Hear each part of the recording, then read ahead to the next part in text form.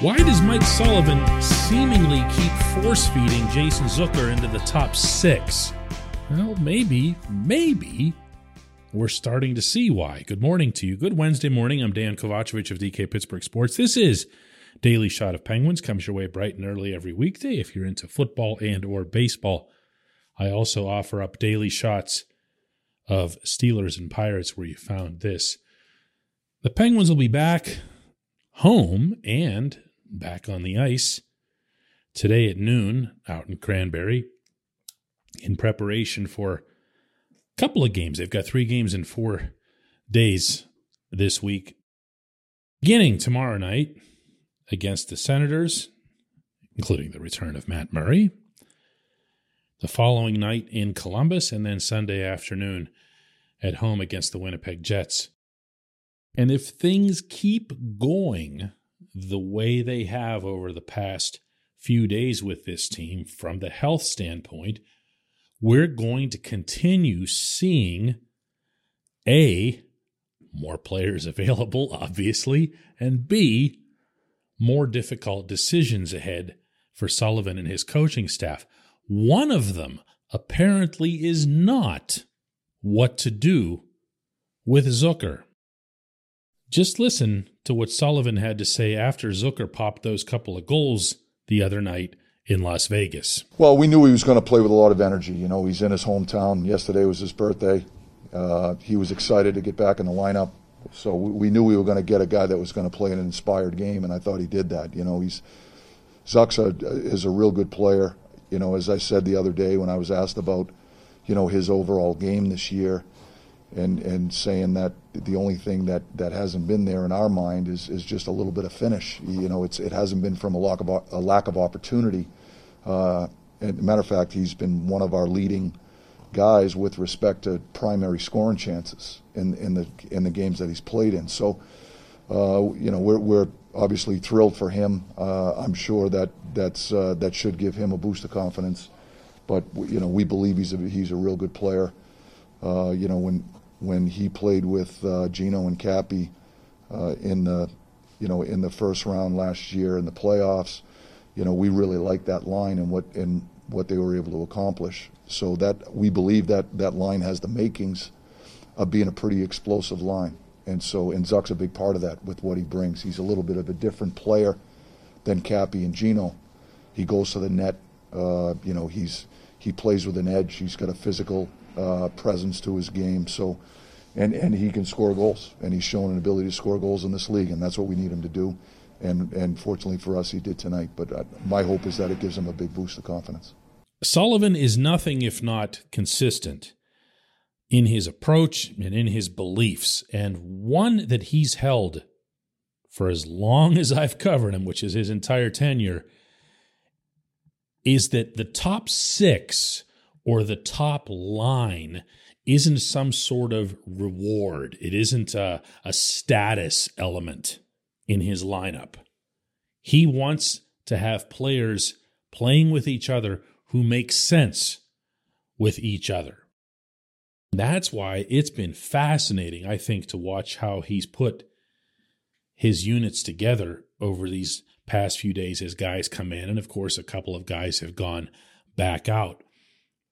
Zucker is going to stay with Evgeny Malkin and Kasperi Kapanen, at least for the foreseeable future. I don't think you're going to see any kind of gimmickry from this coach. I certainly don't think you're going to see something continue along the lines of Jeff Carter on the left wing, although that was fun while it lasted.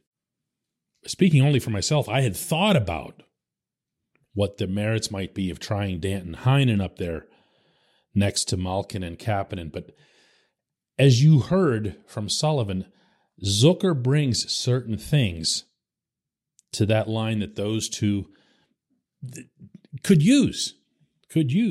They could use someone taking care of the defensive zone. They could use someone with extra speed on the retrieval because both Gino and Kapanen are going to be more likely to gun it from distance. They could use someone driving to the net and playing with a little bit of an edge. Now, he's not exactly, Dino Ciccarelli, but Zucker's got enough scrap to him that I think that was a fair description that you heard there from Sullivan in that regard.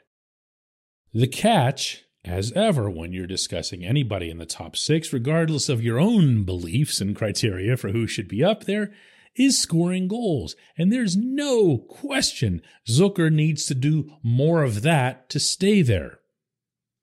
This portion of Daily Shot of Penguins is brought to you by the good people at the Greater Pittsburgh Community Food Bank, where they're committed to providing food for all of our neighbors in need across Western Pennsylvania. They, in turn, need your help. Find out how $1 can be turned into 5 full meals for those in need. Visit pittsburghfoodbank.org. Zucker can do that. Zucker can score goals. We saw it when he first came over from Minnesota. He was taking a fair number of shots. He was thinking shoot first, and he was getting rewarded for it. And ever since then, he's really become more of a guy who enters a zone and does a lot of, pirouetting, carrying it behind the net, looking to dish, and he's not gunning it. Now, early this season, before this season, Zucker had talked about wanting to commit to shooting more. And he did for a good while there. And right now he's got 88 shots through 31 games. That's nothing special, so it's kind of tailed off. But the number that really jumps out at you is that he's got 6 goals, and his shooting percentage is 6.8. That's really low. That's really low for a fourth liner, which is strange. Zucker is not someone like a Dominic Simone where you just go, oh, he's never going to score, okay? Dom doesn't even care if he scores. Zucker does, and Zucker has scored. He's done it with the Wild. He's done it in spurts with the Penguins. When you watch him in practices and skates, you see why everyone on the team, everyone, players, coaches, everyone, will swear by his ability to finish. He does some pretty terrific things with the puck. This is not an unskilled laborer here. He also happens to be, and don't go rolling your eyes at this because it does matter, really popular with his teammates. He's one of the most talkative, engaging, and I'm not talking about with media here, although he's great with us too. I'm talking about on the bench, where it counts, where it matters, in the locker room, where it counts, where it matters. This is stuff that Sullivan, you'll recall, used to say a lot about Patrick Hornqvist. One of the things that he found most valuable about Hornqvist, in addition to everything that he brought to the team on the rink, was that Hornqvist made sure everybody was staying up. Well, if you think about the way this team plays, the style, the system, it helps to have energy guys, including vocally energetic guys. And Zucker is part of that. So do you take the guy and do you utilize him like this, as a lot of people will suggest cynically about him, just because he's got a $6 million a year contract and the Penguins are stuck with it and it was a lousy move by Jim Rutherford and everything else here? No, of course you don't. Remember, new management team. If Ron Hextall and Brian Burke were to look at Zucker and say, this player's not really worth anything, and they can't trade him, or they trade bad contract for bad contract, you know what I'm talking about, the Tanner Pearson type of deals. If you do that, no one says a word. No one criticizes anybody because the guy who originally brought him isn't here anymore. So there's no attachment to it.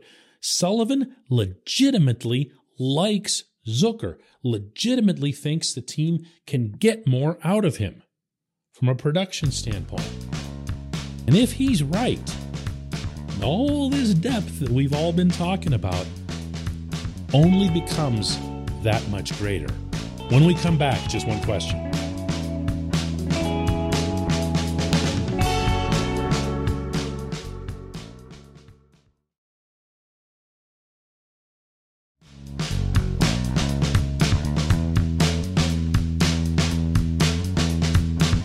Welcome back. It's time for Just One Question. That's brought to you always on this program by Fubo TV. The monthly cost of cable is over $200. Fubo TV is $65 a month to watch all the same channels, including AT&T Sportsnet Pittsburgh. And right now, Fubo TV is offering our listeners of this show a 7-day free trial and 15% off your first month.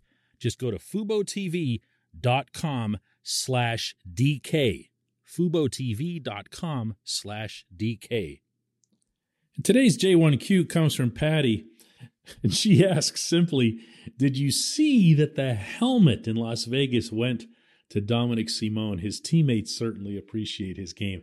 And yes, Patty, I eventually did see the video that the Penguins shoot from inside the locker rooms after a win. For those of you who haven't, they pass around this helmet that looks like a Viking thing or whatever. I'm not even sure what it is, these horns on it.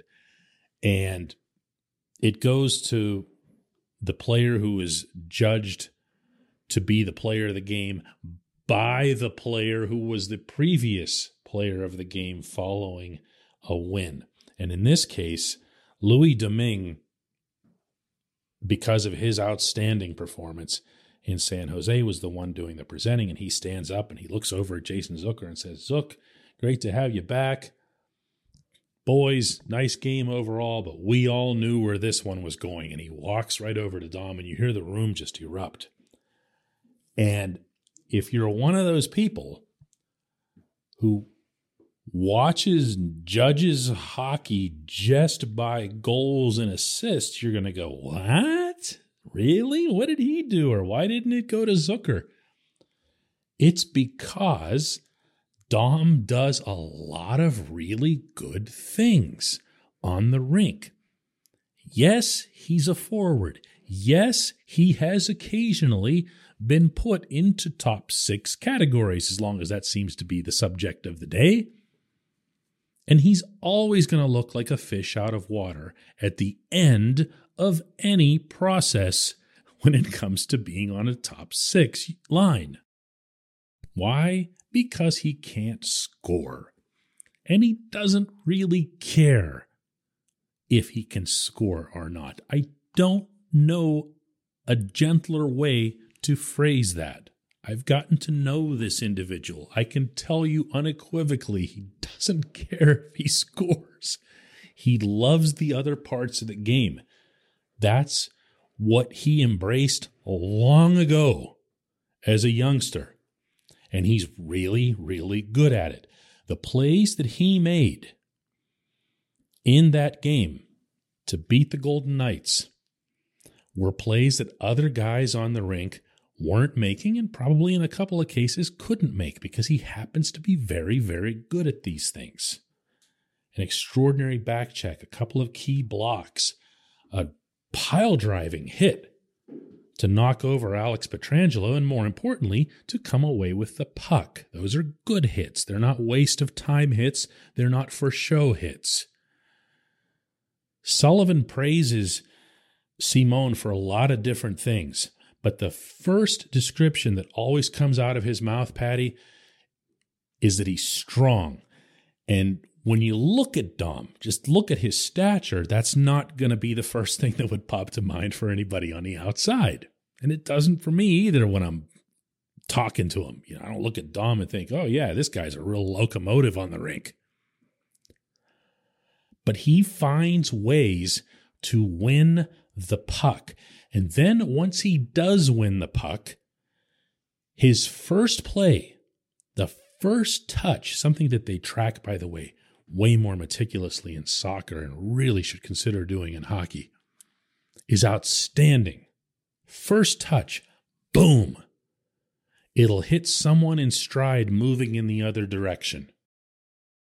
Now, if and when Dom ends up joining that rush, he's the trailer and he gets the pass in the slot and he shoots it right into the goalie's logo on his chest, half of everybody who's watching this is going to go, Simone, man, he stinks. If it was somebody else out there, that would have been a goal. Guess what? If it was somebody else out there, that chance wouldn't even have been created. Not for him, not for the guys on his line.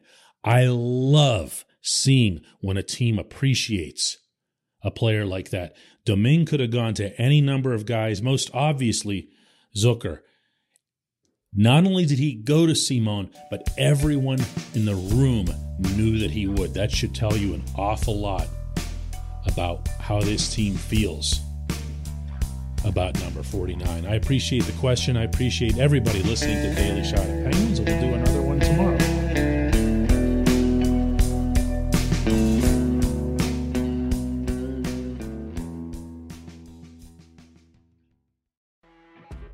You know when you're listening to a true crime story that has an unbelievable plot twist that makes you stop in your tracks? That's what our podcast, People Are the Worst, brings you with each episode. I'm Rachel. And I'm Rebecca. We're identical twins who love true crime cases that make you say, didn't see that coming, and we hate the people responsible for them. Listen to People Are the Worst now on Apple, Spotify, or wherever you get your podcasts.